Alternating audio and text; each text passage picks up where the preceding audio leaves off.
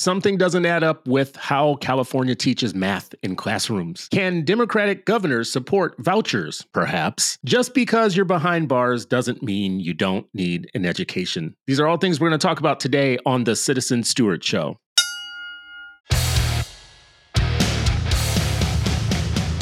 Welcome to the Citizen Stewart Show, a podcast about education in America where we dive deep into the top headlines and add new perspectives about our schools and our democracy. I'm your host, Chris Citizen Stewart, chief influencer at EdPost, a media platform focusing on educational opportunity and justice for every child. And with me, again, he's been gone for a while, the man, the myth, the legend, Ravi Gupta, former Obama staffer and former superintendent of a network of charter schools in the South. Ravi, you have been missing in action. Where have you been? I was out I've been a bunch of different places. I'm trying to remember the last time we did a pod. I was in Austin, Texas, where I saw you, and then I went to Mississippi for a few days, and then I was in Memphis, and then I was in Tuscany, and then I was in Rome. Wow. And now I'm back in New York for 3 days, and then I'm heading to Los Angeles, where we're doing a fundraiser with the folks over at Crooked Media for a podcast that we're doing with them. So I'll be over there, and then to Aspen, Colorado. So I'm all over the place. You're a busy guy. I've been a few places. I've been to St. Cloud, Minnesota, Alexandria, Minnesota, Avon, Minnesota. I've been around. Well, I just got back late last night, and I got an etiquette question for you. So I'm boarding the airplane in Rome, and a guy cuts in front of me in line while we're boarding, right? Like explicitly cuts, and it's a chaotic situation, and it's very clear he cut. I'm like, whatever, it's just one person. We then have to sit next to each other. So I'm sitting there next to this guy who just cut me, and I don't say anything because it's, whatever. Like, what is it to me? Then we're going through immigration, and the same guy cuts the entire line, like cuts through under like this rope and stanchion to get in front of the entire line. So at this point, I'm like, now I'm going to say something. So I say to him, and he's with his wife, I said to him, hey, did you just cut this line? He said, yes. Wow. He just admitted it. And then I said, what is wrong with you? And he goes, what is wrong with you? And I really thought about it while we're sitting in line. Now we're getting next to each other again. Yeah. And we're next to each other for 30 minutes going through the security line. So I've now talked to a few people today about this. This is like my Larry David moment. What should I have done at that point? What I opted to do was nothing, because I'm like, I'm not getting in an argument in front of customs. It's not a big deal to me. This guy clearly has issues. Yeah. Would you have left it there, or would you have said anything else while you're next to him for 30 minutes? I wanted to tap him on the shoulder and be like, hey man, you okay? Like, what's going on? Like, let me tell you what this communicates to everybody, because if everybody did what you did, it would be chaos, right? So tell me like what your worldview here is that allows you to do this, This is what I think about that. I think we are in decline as a society, and I think good people go silent. This thing around sweat the small stuff and don't sweat the small stuff. And this is like, listen, people do not write into me and get mad at me for what I'm about to say. The whole broken windows thing, like sweating the small details of a decline, a civilization in decline. You can be like, oh, this is just one encounter. This is just one. A guy cuts in front of me. So what? And it's those little kind of things compounded by many of hymns across society where people do things like don't tip their servers. They jump over the guardrails to get onto the subways. They steal things from stores. And we find reasons to say, well, big deal. Listen, there are videos of people running into CVS's, grabbing bags full of stuff and just running out. And nobody does anything. There's a whole bunch of bystanders. I've seen one guy stop them. I saw one guy, good citizen, who's like, no, you're not going to steal from this store. But the thing that really bothered me was that I got upgraded to business class. Okay. I don't ever pay for business class, but I got upgraded to business class. And so this wasn't like a poor guy. This was a rich guy with a Rolex. Mm-hmm. And so there's a part of me thinking, well, this guy's worldview. He's like, I'm like the guy who cuts corners and is willing to do the thing that nobody else is willing to do. I will say this much. If what you just said was the way I looked at it at the moment, he would have had a problem. If I thought this is a rich guy trying to take me out because, he thinks that I'm less than him or whatnot, I would have got in front of him. Yeah. Do you think you could have taken him physically? Oh, yeah. He was taller than me, but they used to call me when I was a little kid the Pebble, because The Rock had just come onto the scene, like when he was at WWE. So basically the theory in my neighborhood was that I had the this sort of self-confidence physically of The Rock, but I was not big and had no justification for it. Oh, God, that's hilarious. So in my head, I could beat anybody in a fight. The pebble. Can you smell what the pebble is cooking? Yeah. So the pebble was ready to fight, but the adult version of me... You know what? Listen, you would have done society a favor if you would have just jumped in front of him and said, listen, I don't care what your worldview is right now. I'm getting in front of you. Right. All right, well, let's do our lightning round. So SCOTUS restricts affirmative action. And for people listening, the Supreme Court of the United States restricted affirmative action in their ruling. Is this a good ruling? This is kind of a cop-out, Chris. I feel like this is the kind of answer you've given me many times on other issues, which is I think we're focusing on the wrong question, right? So right now, a kid from the top 0.1% of income earning households is 80 times more likely to go into an elite college than a kid from the bottom fifth. If you look at any demographic at the elite colleges in the United States, white, black, Asian American, Hispanic, we're talking about the rich kids from those demographics. And so I think there's this question that's thrust onto the court. We've done a lot of reporting around these particular cases, which is it's a tangled mess because, at least in the case of Harvard, where I've done most of my reporting, they straight up are discriminating against Asian Americans. But wrapped up within this case is a larger effort to dismantle affirmative action. And so I'm left thinking, well, we need to talk about letting in low-income kids and low-income kids of color. And right now, under the current affirmative action regime that has been dismantled under this case, yes, kids of color have benefited, but largely the rich and upper middle class kids of color.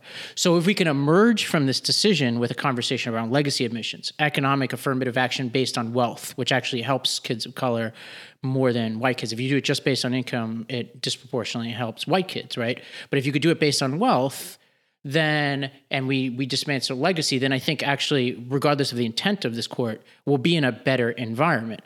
But so much is left to be decided after this case. So I would say right now, I am a little bit torn because there are different parts of this decision I agree with, and then there are different parts that I'm skeptical of, including some of the people pushing this decision. So that's kind of where I am. Where are you on this one? So I think that the central question of this case was whether or not America still owes Black people anything.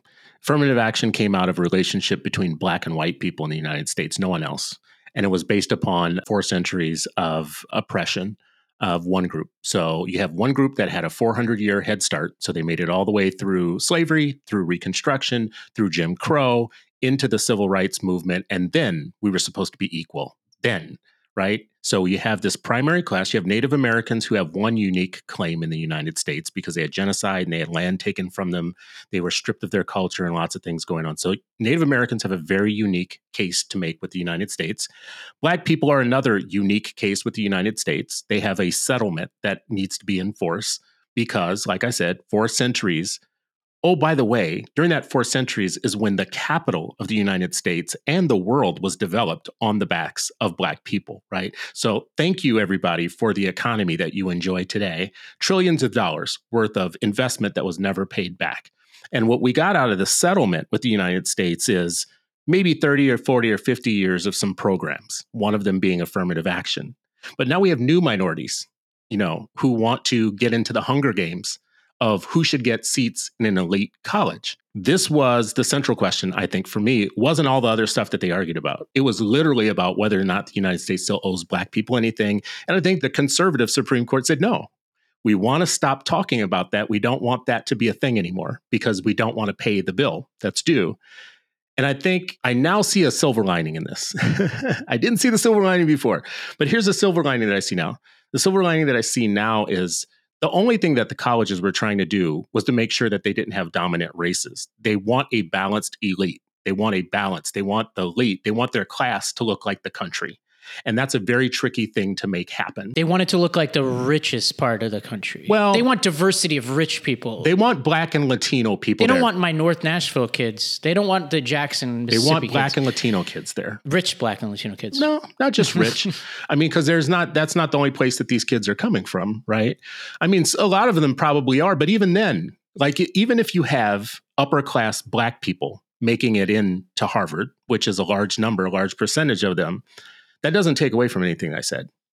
right? Like they are generating the next elite and they want that elite to be balanced. And getting that balance now is going to become more tricky because, I mean, like even with affirmative action, only 5% or so of Black people were making it in, even though we're 13% of the population. 30%, 30-something percent, 6 times the number of Asian, their population, were making it in. And the legacy folks, all the white folks, were getting a ton of seats. Native Americans and Hispanic folks kind of underrepresented there too. But the silver lining that I was going to say that I think is coming out of this now, which is a really good thing, is they're probably going to get very creative about still getting that racial balance. They're still going to want that racial balance. That's not going to stop being a thing that they want. So now they're going to figure out other ways to make it happen. One idea that I heard floated that I really like is, fine, let's just dump testing for one and dump ACT so that people with the resources don't game that system. And then just start having a Harvard high school program where they draw from the poorest zip codes in the United States, which, because of segregation, they will definitely get their Black people. Then they'll get their Latino people. They'll even get a lot of their Native American folks in that way, right?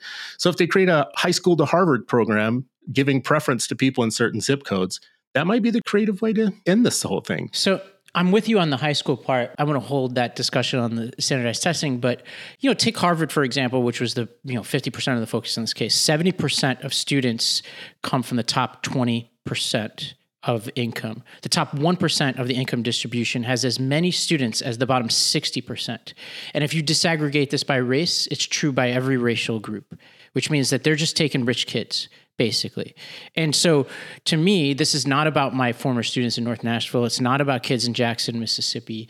And we need to get to the point where those kids are being looked after. Well, it's about some of them, isn't it? I mean, there are kids from those. I mean, so few. Well, 30%. Yeah, 30% of overall kids. That's a third. A third are coming from poor places, right? Remember what I said. Yeah. As many kids from the bottom 60% of income distribution compared to the top 1% go to Harvard right now. So when we're looking at, and I said that 70% of the kids at Harvard are from the top 20%, not the kids from North Nashville. Mm-hmm. You know what I'm saying? If you're looking at the poorest 20% of parents, Chris, what percentage do you think that is? I've got it sitting in front of me. 5. 3. Yeah, I was about to say pretty low. 3%. Now, this is a disgrace. And to me, this is not a university that is about genuinely anything. To me, this is window dressing.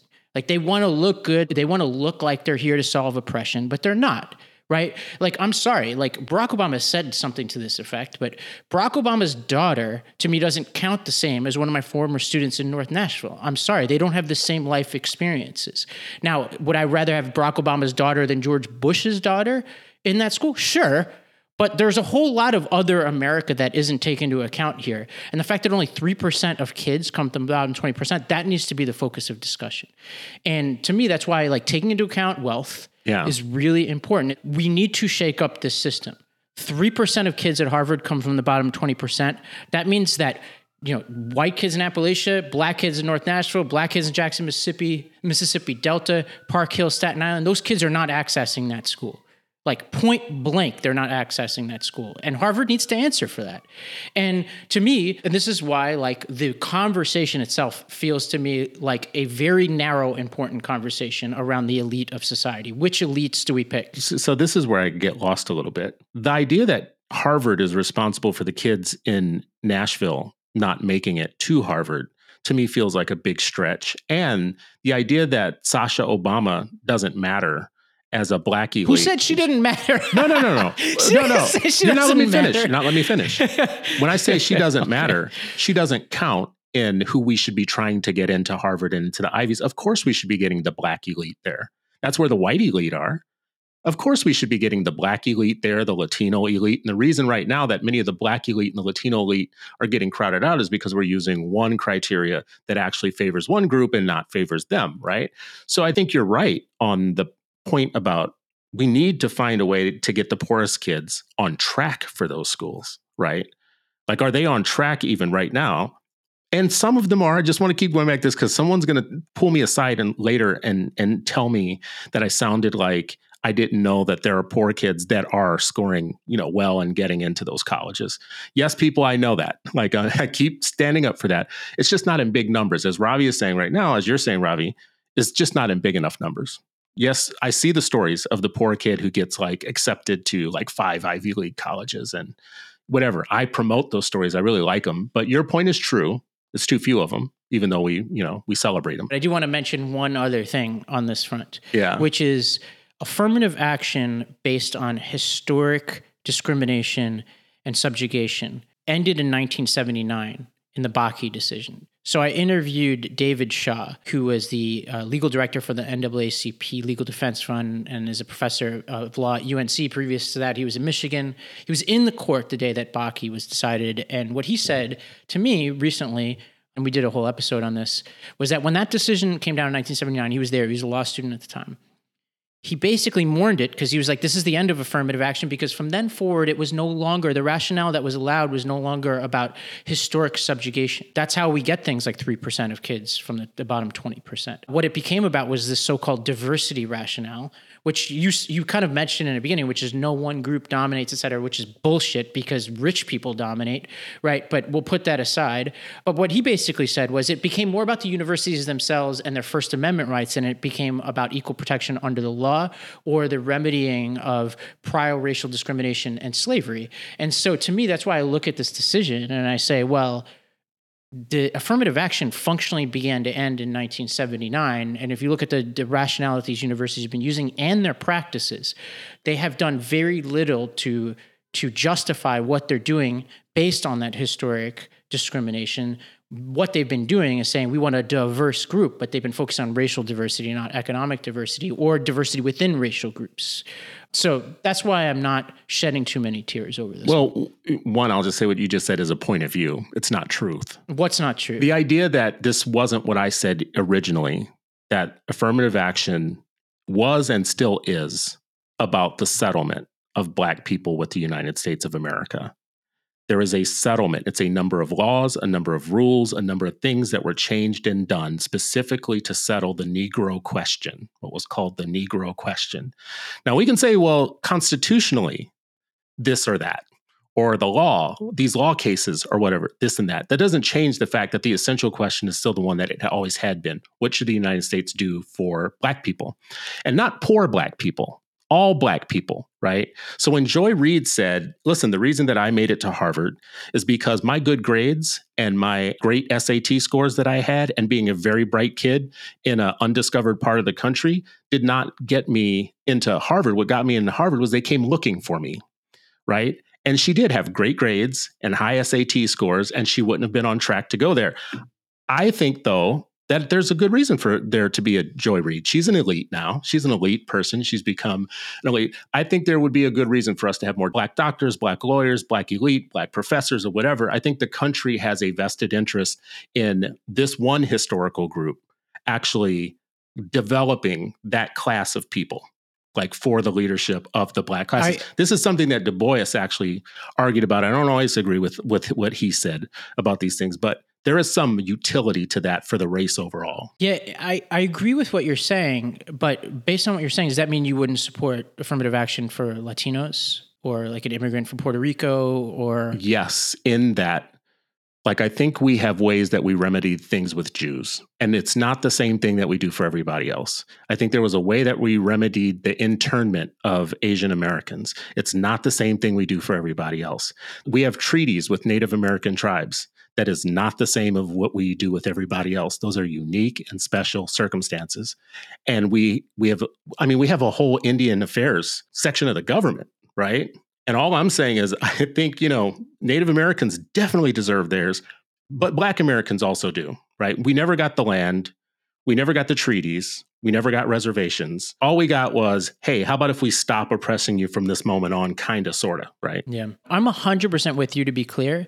And I think just to clarify the point, what I'm saying is the term affirmative action, when I talk about what is and isn't allowed, from 1979 onward, the Supreme Court itself didn't allow what you just said to be the rationale. Now, of course, in the public square, we can say whatever the rationale we want is, and I totally agree with you.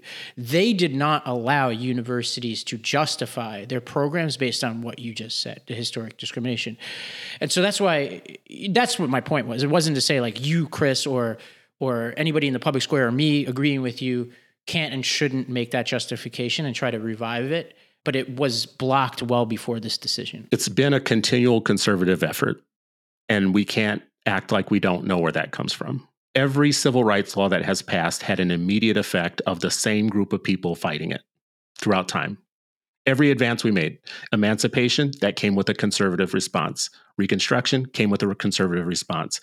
The Civil Rights of 1964, Civil Rights Act 1964, came with a conservative response, including packing judges, getting cases, and spending a lot of money on lawsuits to reverse things that had been done for people of color. And I think too many people forget the history, the real history of where these things come from when we talk about these issues.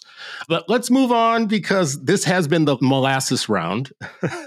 So we got stuck on that one. We should rename the segment. So the second one here is there's an article in Fast Company talking about the number of Americans who feel confident in higher education. It has fallen a shocking amount since 2015. A new Gallup poll reveals overall confidence in higher education stood at 57% in 2015. That fell to 48% in 2018. But in 2023, Americans' confidence in higher education stands at just 36%. What do you make of this? Number one, is it a good thing? Number two, is it just that kind of like people have caught on that college is somehow a scam? Or is it because there's been a campaign against higher ed, like anti-intellectualism? Where is it coming from that, like in our lifetime, like the most revered people in my family were the ones that made it to college and got through college? That was like a big deal. Like he went to college. And now it's kind of like, meh. Same. Yeah, same. I think it's complicated. I think it's many of the things you described, but I peg it mostly at the fact that in the past 5 decades, the price of college has risen 1,600%. And if you look at the inflationary drives, I write about this for Imbroglio today, where there was an AEI chart looking at different sectors in inflation, and these sort of subsectors associated with higher education rose faster than any other part of societal spending other than certain segments of healthcare. So healthcare and higher education have dramatically outpaced inflation in other areas. So you combine that with the fact that universities themselves are largely unaccountable. So they preference certain things over the quality of the student experience and their learning experience and the outcomes for their students, something that Barack Obama tried to solve but was fiercely denied. And when he tried to rank universities according to whether they're lowering costs, whether they're producing graduates with jobs, et cetera, he got shot down by the higher education establishment when he tried to do that. So you combine the fact that they want to be unaccountable, they want to be black boxes, they don't want to focus on the student experiences, they don't want to lower costs. In fact, they want to increase costs as much as they possibly can. People look at that and say, well, okay, if I want to be a doctor, I got to go to college.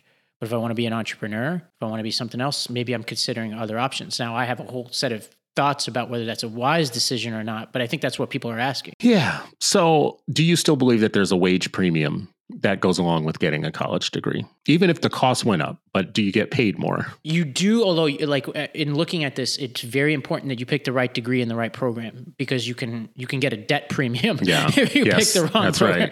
Right. Political science, psychology, and other things that people use when they want to go into retail. Yeah. So Fordham did a report. I think the thing that I've always thought like about, going to college is a goal for people that want upward mobility. And I see a lot of like news reports to the contrary. Oh, college doesn't matter anymore. And it's always by college educated people who are actually having a pretty okay life, even when they're surfing from job to job and, kind of like, oh, I'm going to take 6 months off. I just think I'm going to like blah, blah, blah. That's stuff I never hear working class people say, like, oh my God, I'm just going to like, go and think about life for a while, blah, blah. But like there's a group of college educated people who are dissing college education. I think it's because they don't want to repay their bill, their college, their bill that they have for it. And I don't blame them. They got really bad terms on those. But I was going to say Fordham has a report a couple of years ago, I think, on the wage premium that basically says it still holds true. It's not as big as it used to be, but high school graduates have a national mean earnings of $50,151. The national mean for workers with a bachelor's degree is $92,608, which is basically $93,000. To me, that's a big difference in your life, right? If you calculate that and compound it over your life, that's a pretty big difference between a person with a high school education and a person with just a bachelor's degree. I also agree with all the stuff around maybe a master's is the new bachelor's, right? Like Like, some things have shifted, but I think your point, the biggest point that you just made that I think we should tell everybody, every high school counselor, is tell kids the truth about which majors do what, right? Like when you have a kid that's about to go for that psychology 4-year degree, maybe say to them, can we look at some statistics about where people with 4-year psych degrees end up, just to let you know? Like, you're not going to be like sitting behind a desk with somebody on a couch. Like, that's not what you're going to be doing. You're going to be working at Macy's as a manager, right? Just so you know. Anyways, that's what I would think is we got to be more honest with kids about like these degrees that they get. Yeah, I'm with you. All right, that was true lightning round. What's next? So we got one more. I don't know if you're going to think this is a good idea or not, but there's a teacher shortage in the United States. Miami-Dade County is trying to figure out a solution to that. Their solution is to start recruiting them earlier in high school. So they're setting up school teaching academies. Beginning in the fall of 2023, students at 51 public high schools will be enrolled in teaching academies, enabling them to take college dual enrollment classes towards earning a teaching degree while completing their high school diplomas. This means in some ways like free college. Like all these credits that you get, they're free. And there are people that have graduated with 1 year of their college already out of the way. Is this a realistic way to get teachers? I mean, I'm just like, try anything you can. Do whatever you can. We gotta get these people in this profession. I think this thing is like broccoli. It's a good thing to do and to eat. It's not going to change your health overwise. It's not going to cure the teacher shortage, but it's a good thing to do overall. Get teachers, get kids interested earlier.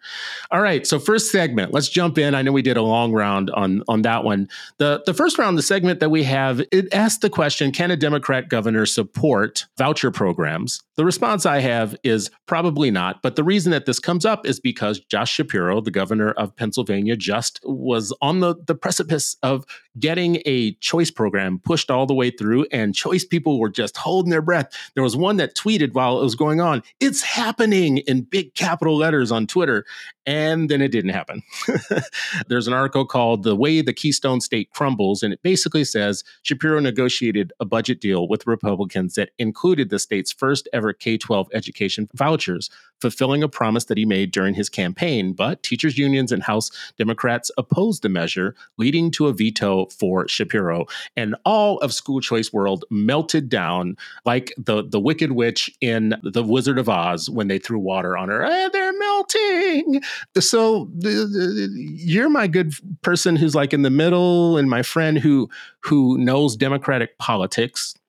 Is it as simple as what everybody's saying? Like, was it just the teachers union came in the middle of the night and they said, Shapiro, you better not do this. And he said, okay, because you're the teachers union. I mean, is it that simple, or is there something else working here? Yeah, I called over to some people because some of my former arena candidates are in the legislature over there. And so I talked to some people over there, and what I can gather, and some of this is backroom dealing that only a few people know, so I'll never truly get the answer there. But my sense is that Shapiro didn't change his mind on the strength of this program. And the program, just to be clear, is a $100 million fund to fund approximately 13,000 private school scholarships to students who attend a public school ranked in the bottom 15% by statewide performance. And the program was supposed to be passed on the back of an agreement with the Republicans in the Senate that they would not pull from the traditional public school system. So they created a separate line of funding for it. There's other stuff involved, including increases to the traditional public school system, et cetera. And from what I gather, Shapiro has not changed his mind on the substance. He just couldn't get it through. Now, the debate is how hard he tried, and I'm not an expert in Pennsylvania politics. From what I gather, he tried a little bit, didn't try a ton, still believes in it, but now is caught between a rock and a hard place because he still doesn't have a budget, and the Republicans don't seem to want to move forward unless it's in, and the Republicans in the Senate, but Democrats in the House won't move forward if it's in. And to precisely answer your question, I'm not sure it was that the union jumped in the last minute and changed anything. It's more like they were lurking. People hadn't taken positions on it. Nobody properly whipped the votes. And then unions do as unions do.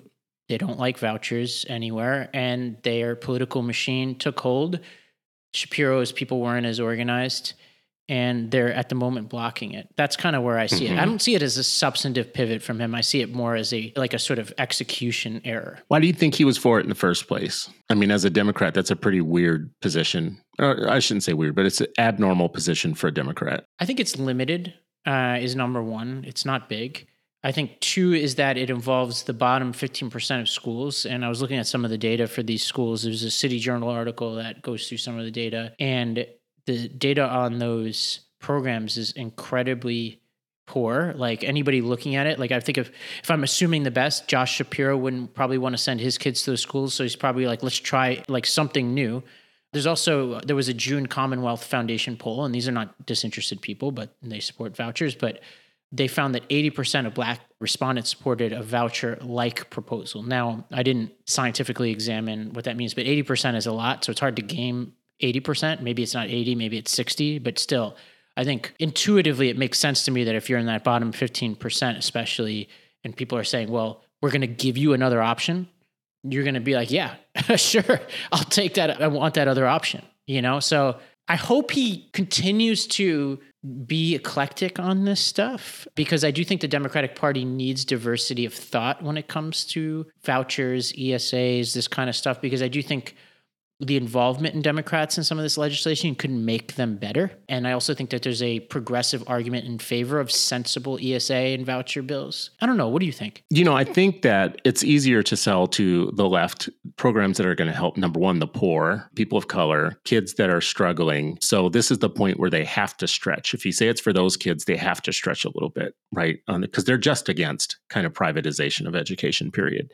So, but for special populations that are, especially kids that are talked about as being trapped in these schools. But I also think, and you're an education person, any alternative that you give to people should be better than the thing that they have right now. And we just don't have any research that tells us that just opening up school choice programs and privatizing education puts kids into better positions. In fact, we have lots of research that tells us the opposite. Indiana, Louisiana, Ohio, Washington, D.C., they have all had the result that they don't see improved test scores from attending private schools. And in fact, in some places, they decline. Their test scores decline, right? So the idea that this is anything other than just a new choice for parents, like giving those parents something different, like a choice between, and, two things that are bad for you are not great for you, then that makes sense. But if it's about kind of like an educational intervention that kind of intervenes in failure, like what we used to call failure factories, there's like 99 educational interventions that you can do, but school choice isn't one of the ones that leads to better outcomes. Yeah, I've been torn on this question, and I've been having a lot of conversations with people who have very different views on this to try to come to my own view on this. And here's the argument that I'm wrestling with right now. I'm not sure I fully believe it, but I'll just put it to you. Maybe it's not a technocratic argument at all. Maybe it's not about what's more effective or not, but about the autonomy and sort of dignity of the people making the choice, right? So like a good example here, and I'm not saying this is a one-to-one comparison, to be clear, but this is what people who support this will say, and I find it somewhat persuasive, is that compare it, for example, to government food assistance, right? I am not a believer that food assistance should be tethered to whether you make healthy food choices or not, right? It should just be yours to make, because I think the inherent dignity of people warrants that we should allow people to have the basic subsistence they need, and we shouldn't use that to micromanage their choices, right? Now, I know it's not the same exact thing with schools, but I do think that in the end, if I'm putting myself in the position of those parents, and then I compare it to, say, like a wealthy parent. Nobody's like, is that an effective use of your money, right? They just have the money. They make their own choices. They want to send their kid to ballerina school, they send their kid to ballerina school. If they want to send their kid to horseback riding school, they do it. And so there's a part of me that's like, well, maybe like the part of my brain that just wants to know whether this is effective or not needs to be shut down for a little while. And I just need to ask whether this is something that people deserve to be able to make the choice on their own. Like, I don't know if that makes any sense, Chris. I'm not saying I fully believe this, but this is the argument that I'm wrestling with right now. Well, if the question is, how do we get America's children ahead because they're lagging right now, this isn't the answer. So if the question is, how can we just make parents feel better about making a choice that doesn't lead to anything better, then yeah, that's the answer. But if the question really is, listen, we've got 50 to 55 million kids. The majority of them had just lost a lot of progress that they had made over a couple of decades. We're going to need to do some interventions to intervene on their kind of lagging education right now. So let's consider some things. Let's put some things A, B, C, D, E, F, G on the table. This one isn't one of the ones that actually is mature enough to be in that discussion. This is like a kid's discussion. Like this is for people that don't understand education, don't understand teaching, learning, instruction, how classrooms work, how assessments work, how data drives instruction. This is kind of like some other side conversation that a group of people want us to have that actually doesn't lead kids to a better place. But I think you make an interesting point that I think is really interesting for people listening to pay attention to.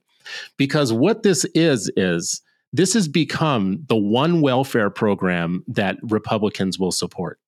And they hate welfare, but they love actually now the idea of giving welfare to private school students who have never been in public schools before. In some states, it's 60 or 70% of the people signing up have never been in a public school, meaning you're taking money directly out of the poor people's system and putting it into welfare for a new group of kids who are already well-to-do and doing all right. So this is welfare for a group of people. And if we look at it that way, then we have to say, okay, so what is their motive usually with welfare? It's always to cut it. It's always to cut it. That's year over year. This is their inclination is always to cut welfare. So this is educational welfare. Let's get a bunch of kids into it. And then let's actually watch the private school prices start going up and watch the portion of which the government pays start going down.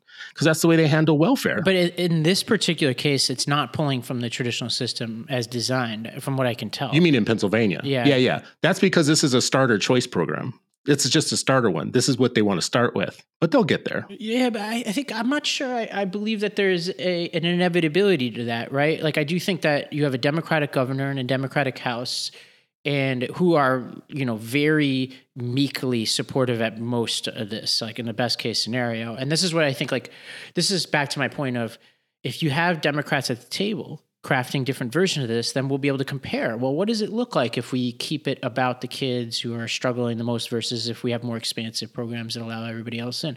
I think of this in relation to Section 8, right? So when Section 8 was first proposed, it was actually coming from conservative circles. Mm-hmm. And then quickly Democrats latched onto it, and now conservatives are very skeptical of expanding Section 8, and Democrats are supportive of it when it used to be Democrats were skeptical of it.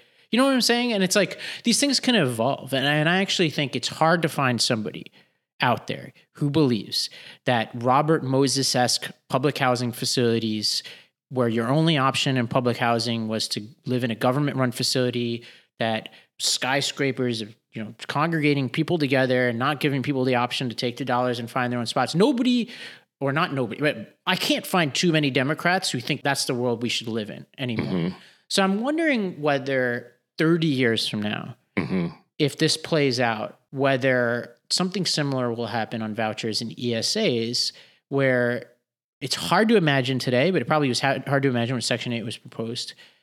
Like maybe there's a Democratic version of this. You raise a couple interesting points. Number one, I agree with you 100% on public housing.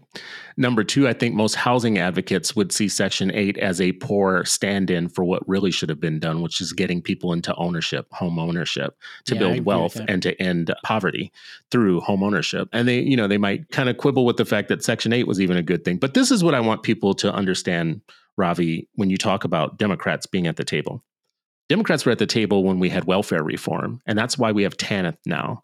TANF is a block grant given to states that allows states to spend that money however they wish. That money used to go directly to needy families in the form of money and services directly to them. Now, 22% of every dollar that is spent on TANF goes to the families, and the rest of the money goes to whatever states want to do with it. And they have done many people look this up. Many of your states have done really weird and wild things with TANF money that is earmarked for supporting low-income families. And now 22 cents on the dollar is actually what makes it to those families. That is a Democrat policy and program. Yeah, but is your argument that when Democrats go to the table on issues that they inherently are going to have that structure? It's hard to imagine that with this. No, I didn't say inherently. I do say that it's something to look out for. to pay attention to. So when we say things like, well, if Democrats are at the table with this voucher bill, I kind of trust. No. There's no such thing as trust. Well, welfare reform to me, which is a whole different discussion, obviously, is you're putting restrictions on something. Whereas in this case, at least as I'm seeing it here with this Pennsylvania program, you're adding money to a system and expanding the possibilities available to people, right? You're not saying to a family that lives in Philadelphia, if you go to your traditional public school system now, you got to do like a citizenship test or something. I don't know, like whatever bullshit these people are talking about. They're just saying, hey, here's some, if you want to just take money and go wherever you want, you could do that. So to me, like if the structure starts resembling welfare reform, then I would take that argument seriously. But right now, I don't see the parallel, I see the parallel very clearly. It was sold, welfare reform was sold as a way to break up the bureaucratic rules of welfare and give states the freedom and the access to do wildly different things for families and to offer families many different choices like job training and, wealth building programs and whatever. Some of the states took the money and put it in abstinence-only sex ed for poor people, right? Like, so this idea that we're going to make everybody free, we're going to give you choices. Oh, but we're going to like corral the choices down, like Florida does. You have a choice in what kind of school you're going to go to, but we're going to control what can be taught in those schools, and it's not going to be stuff that's going to help you liberate yourself. You've argued on this podcast that charter schools, and I think even in the case of vouchers, there should be able to do religious education. I don't know that I argue that charter schools should be able to do religious education. Yeah, we were talking about, and I said indoctrinate. Remember this discussion? I was like, we're going to indoctrinate, and you were like, well, that's a strong word. And I'm like, well, and then we talked about Maine and all this kind of stuff. And so in that case, under that logic, the schools would be in this current system allowed to teach abstinence-only education according to your standard that you like. Oh, I don't like abstinence education, though. No, but I'm saying, but your point was, from what I can tell, was, hey, it's not your choice or my choice to make at the individual school level what's okay and not. Yeah. It's about giving people enough choices to like realize their vision for what is right for their kids, which I'm compelled by to a degree, right? Like obviously if your vision for kids is abusive or neglectful or whatever, then I'm not with you. And there's also practical constraints where like if you live in a small town, you can only have one school. So we have to like come together and make some hard choices. But I am persuaded by, especially in big urban environments where there are many possibilities, like having a huge diversity of options and eliminating as many barriers as possible to entry for parents to exercise those options. I like the idea of it. It doesn't lead to better outcomes for kids, but I like the idea of it. It sounds good on paper, and it's been sold to us many different times, and it never has led to better outcomes for kids. And so there's going to be a part of education movement that is always going to be religious just about outcomes, right? Like I've said many times, I'm kind of agnostic about school model, but I'm religious about outcomes. So if you just always jump to that question, what's going to be the outcome? I know you're going to pitch me on a million different things. What does science tell me is the likely outcome of what you're pitching to me? And in many cases, it just ends the discussion, right? That's why people are changing. Choice people were all about that for many years. But then, and they were about it because they had to make a contrast between the failing system and the much better opportunities that kids were going to get in the private sector. And once the data came back on that, the research came back on that saying, yeah, guys, you know what? Stop saying that. That's not really what happens. Then it changed to, oh, but parents will like it or it'll be popular or whatever. Well, cool. America's not looking for what will be popular in education. America's looking for a way to get 50 million, 55 million people educated so that we don't have morons running the country in the future. That's just my commentary on what, what the goals of education should be. Let's move on because we don't have a lot of time, but this last one I think is kind of right up your alley.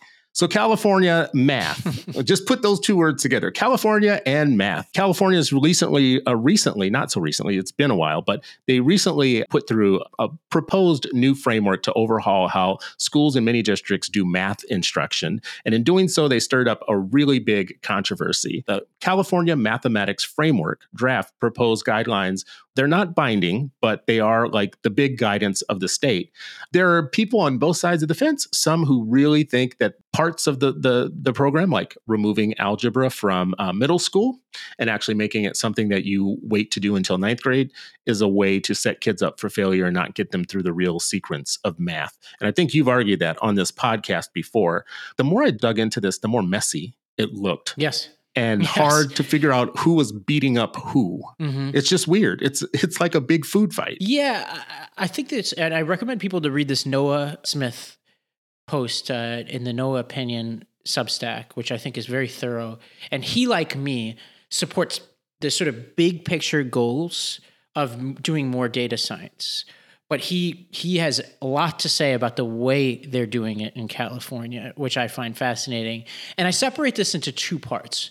One part is actually an error of the vision itself, and the other part is the error of the execution. On the side of the error of the vision itself is the notion that they want to detrack mathematics. And so what they're doing is according to this framework, they are no longer recommending that you allow kids to take Algebra 1 in the 8th grade and would instead require all students to enroll in the same math curriculum until the 9th grade. And as part of this, they were citing data from San Francisco, which did something similar. And what Smith does in this post is basically dismantle the data from San Francisco, which was at best massively miscalculating their own results, and at worst, I don't want to go there, but they certainly were wrong about their own results. Yeah. And essentially, and you could read the data yourself, detracking in San Francisco correlated. I don't want to claim I know the causation, and neither does Smith, but he says it seems like this is related. Math scores dropped precipitously at this time. And I also just inherently don't believe in the idea of detracking that late.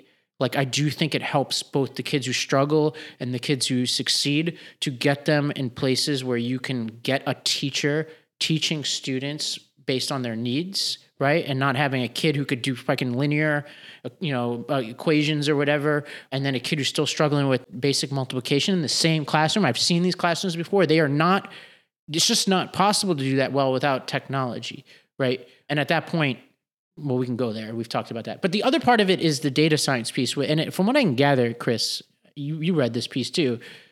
The vision is right. They just picked the wrong experts and were very sloppy in their execution of this, where it got very squishy and it became less about data science and more like data awareness. And this is very, very low rigor. So this goes back to what I said previously about outcomes. The only question ever to ask is tell me what the outcomes are. And you just hinted to them. They're doing a thing where if they ask the question, what are going to be the outcomes of this? What does science tell them? You just said it. You just said what science should tell you. So this should answer it for California. Someone, the governor or someone really smart. Listen to what this says. Not only did detracting not achieve its stated goals of advancing math equity in San Francisco, it actually harmed Black and brown students. By the end of 10th grade, Algebra 2 enrollments of Black and brown students declined since their families were less likely to afford expensive workarounds that white and Asian families pursued. Instead, most of the district's Black and Latino students ended up in a diluted compression course.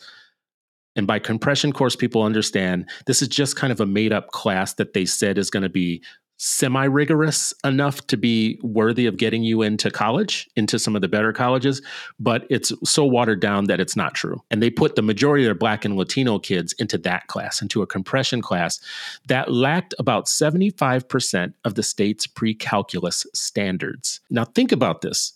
Outcomes. What did that just tell us? What did I just say? Right?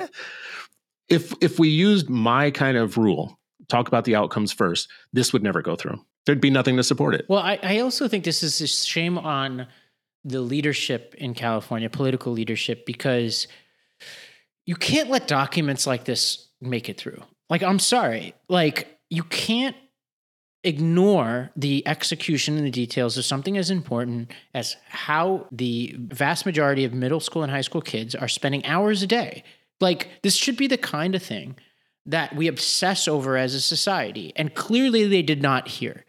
There's no reading of this that tells me that this was the best and the brightest minds of California coming together, or even just the best and the brightest of the political establishment are coming together. I bet you that the average politician in the California legislature spent 0.1% as much time on this as they spend calling people for money. And that's probably being generous. I bet a lot of them have never read this document. I bet even people on the education committee didn't read this document. If they did, that's an indictment on their own intellect and level of detail. Let me push back on that just a little bit, because I read the documents, and I think that if you were reading this cold, it makes a pretty good case. And it doesn't look illogical. It doesn't look like it's based on nothing when you read it. So you have to actually be somebody who understands deeply what to argue about. Like when you read it, like if you're not a person who's in math policy and understands this, you don't even know where to begin to argue because it sounds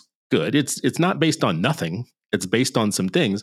Dr. Jo Boaler, who is the person that is considered to be like the godmother of this entire project, actually is a Stanford professor who does a lot of the research around it and actually had a lot of hand in making it happen. But just across the river there, or the bay there in Berkeley, there's a black professor who says, don't listen to her, right? A group of black professors, apparently. Yeah. Yeah, she's a Stanford professor. That's great. That's cool. And she's got a lot of research on her side, but we're going to bring you some alternative research, which makes it hard for the public. I think if you're kind of like a civilian on this issue, it's hard to understand. So people just understand there is a math war afoot. California is like what we're talking about right now. But in your state too, I'm almost betting that there is some fuzzy math and there's some old math and there's some new math and there's some Common Core math. There's a mix of things going on and no one's minding the shop on math. We talk a lot about the science of reading.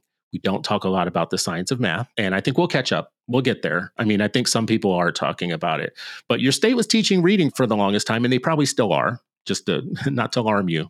But your state's probably teaching reading the wrong way now, still, if you're the majority of states. And they're probably teaching math in some way that actually is not getting kids engaged and in the sequencing of math that gets them ready for college. So anyways, I know we got to run, but I have one last one that I think is perfect for you, Ravi, because I'm going to ask you a stupid question. What do you think about this? I'm going to say, what do you think about this? And I know your answer already. Tell me. And it's something that actually strikes at my heart that I think is a really big deal, because I don't think that there's ever time we should consider human beings disposable. And what happens when we put people into jail, when we incarcerate people, we strip them of their dignity, and we strip them in many ways of their future, and we invest in nothing in them coming out being productive, better people. We actually we have a very retributive system of punishment and kind of not the other part, the part about let's help you be better. So there's many chances to learn. Students behind bars are facing a new level of hope because the federal government is shelling out $130 million to bring free college to about 30,000 inmates in places like Folsom Prison. Think about that. Like in a place like Folsom Prison, you can get a Pell Grant now to attend college and do real kind of college courses. And Yale, we talked about this, I think, maybe on one of the shows. Yale has graduated a class of incarcerated people with degrees now, and many of them will get out. They'll have a college degree. Of course, they will still have a criminal record. But here's the stupid question, Ravi. Are you for it? Well, you said you had a sense of where I'd come down on this. I'm curious where you think I would come down. Well, I know you worked on something like this once, and I just wonder what's the national policy to make this like much bigger and the thing. Like we should make this a big thing, right? 30,000 sounds great, but how could this be like the regular thing we do? Yeah, I want to say at the outset that I support programs that are well executed in this area, but like the data science, the devil is very much in the details, right? Like who accesses this program is very important and who doesn't, right? Especially for legitimacy is really important to me too. Like the public elects officials who make these decisions. Those officials have to be very careful about what they ask of the public, especially when a lot of that public didn't attend college themselves. And so this is an area where, as somebody, I've spent a lot of time on this. I had a whole nonprofit called Second Chance Studios that helped people coming out of the prison system get jobs in the multimedia space. And we had a 100% graduation rate on our first program, and all of them got jobs. And so I believe in second chances. I believe in programs like this if you target it in a way that maintains the legitimacy of the program, and where you could look someone in the eye who's a carpenter, who did not go to college themselves, who is saving up for their kids to go to college, and you could look them in the eyes and say, this is why this is good for society, and this is why a mass murderer, a rapist, a yada, yada, yada, either is or is not going to be in this program. You need to have answers to these questions, right? Because these are the questions I got when I was raising money, which is like, hey, like, do you draw a line anywhere? Like, what if somebody is a sex criminal? What if somebody molested children? What if somebody this or that? And you need to have answers for that. What would you say to those questions? By and large, we made the decision to make it all about non-violent offenses because we could not raise the money otherwise. And I think that's where you should start. I reserve judgment on expanding it from there, but I think there's so many non-violent offenders in prison that let's at least start there. You could show that it works with them. There's less moral outrage. These programs won't be shut down tomorrow, and then save the tougher questions for later on. That's my position. I know it sounds like a cop-out. No, I get it. I mean, it's pragmatic, and it's smart. It's like policy making. I think kind of philosophically about it, like, do you think that a person who we're not going to kill, like we're not putting them on death row, so we're just going to have them for the rest of their lives, are they better off being smarter or dumber? Right? Yeah, I think like when I talk about prison, the decision to send somebody to prison, I might sound more like, especially when it comes to violent offenses, nonviolent, I sound like a liberal. Violent offenses, I sound more like a conservative. But like that's my split when it comes to sending somebody to prison. But when you talk about the conditions of prison, my brother's a federal corrections officer, and I've spent a lot of time with people coming out of the prison system. Our own board chair of Second Chance Studios spent a lot of time in prison, Cos Marte. I myself have fucked up a lot and have had many second chances, and second chances were inherent in the design of my schools, is that, nobody is the worst version of themselves. Like Brian Stevenson has a more eloquent way of putting it.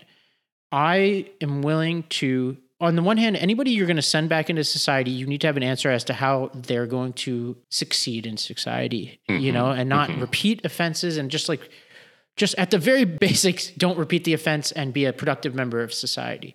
At best, like you can say that they flourish, right? We want everybody to flourish, or most people maybe. The question of the people you're not sending out of prison, to me, is complicated, but at the very least, we should start with ensuring that everybody has dignity, respect, and safety, which is not something we guarantee in our prisons today, and quite to the contrary. Like threats of rape and violence and just mistreatment, it's horrendous. And I think that there are innocent people in prison who are subjected to that, which alone is a reason why we should dramatically improve the conditions in prison. But you don't sentence somebody to life in prison and torture, right? You sentence them to life in prison. So unless we're willing to change our statutes and say we're going to torture people and send them to prison, which is essentially what happens to a lot of people when they go to prison, then we need to stop that from happening, and we need to devote way more resources to it. I'll get off my soapbox, but that's kind of my prison opinions. I know that was a lot. I'll just say this. I think it's something that we should reform. I think it's something that there are already attempts and movements at reforming it. We were supposed to make them smarter and safer years ago. We did pass, I think, I don't know what year it was, but one to eliminate rape from prison, sexual assault. I forgot what the number is, the statistic on the number of people that come out of prison having been sexually assaulted. It's just astounding. The conditions that we put them in, countries around the world kind of actually laugh at us. We incarcerate the most number of people and we put them into one of the most punishing systems, and society's no better for it. Like, we may get our kind of like, our bloodlust for like revenge on them, but that actually doesn't serve us well. Before I get off my soapbox, I'll say there are 3 notable prison education programs that achieve success at reducing recidivism. That's very important, because what do I always ask about? I always ask about outcomes. What are the outcomes? Well, these programs have the outcome of reducing recidivism, which is the thing you just talked about. One is the Barred Prison Initiative that operates in several New York state correctional facilities, and they give liberal arts education to their incarcerated people. Prison University Project at San Quentin Prison does the same thing. They offer college courses and degree programs in partnership with Patton University. And if I remember right, Patton was the university that made it almost debt-free for you to be able to graduate debt-free with a college degree, which is amazing. And the last one is the Hudson Link for Higher Education in Prison, a nonprofit organization that provides college education to incarcerated individuals. And that, again, that's in New York. I don't know why New York is like the one that really wants to have all these programs and no one else does. But let's do it, people. Let's be more kind of open and generous about who gets education, because everybody's better for it. Like, we'll never be better with dumber people. I don't care whether they're a mass murderer or not. Making them smarter or more educated, I think, actually helps us in the long run. So that's where I think we can end for the week. We did have some listener feedback, one from Mark. I think we're going to play the voicemail. Oh, you're so excited for these ones. I'm excited for this one. We're going to play the voicemail. Hi, Chris. I just listened to Debate Education Savings Account, and oh my God, I agree with you 110%. So I just want to say, you guys always should get to us and get information to us and talk back to us and give us feedback, especially when it's like this, right? Because when someone says that Chris is right about everything, right? that actually is just like such a boon for this show. I love it so much. I love it so much. So thank you, Mark. We also had an email from Peter that was in response to our podcast that we did with Mark Porter McGee. And it just is, it's nice to hear what listeners hear when they listen to us. He says, I was personally excited about the talk around summer camps as the leader of an experiential high school, former YMCA camp director and current board chair for the camp. This spoke to me. Thanks for the great podcast and continuing to push my thinking on education. Be well. Will you be well too, Peter? Thank you so much for listening to our show. This has been another episode of the Citizen Stewart Show, a production of the Branch Media Podcast Network. I'm Chris Citizen Stewart. You can follow me at Citizen Stewart on all the socials. You can follow Ravi at Ravi M. Gupta on all the socials. And as always, go to thebranchmedia.org and check out the other shows. All great shows. Thank you so much for listening. We'll catch you on the next episode.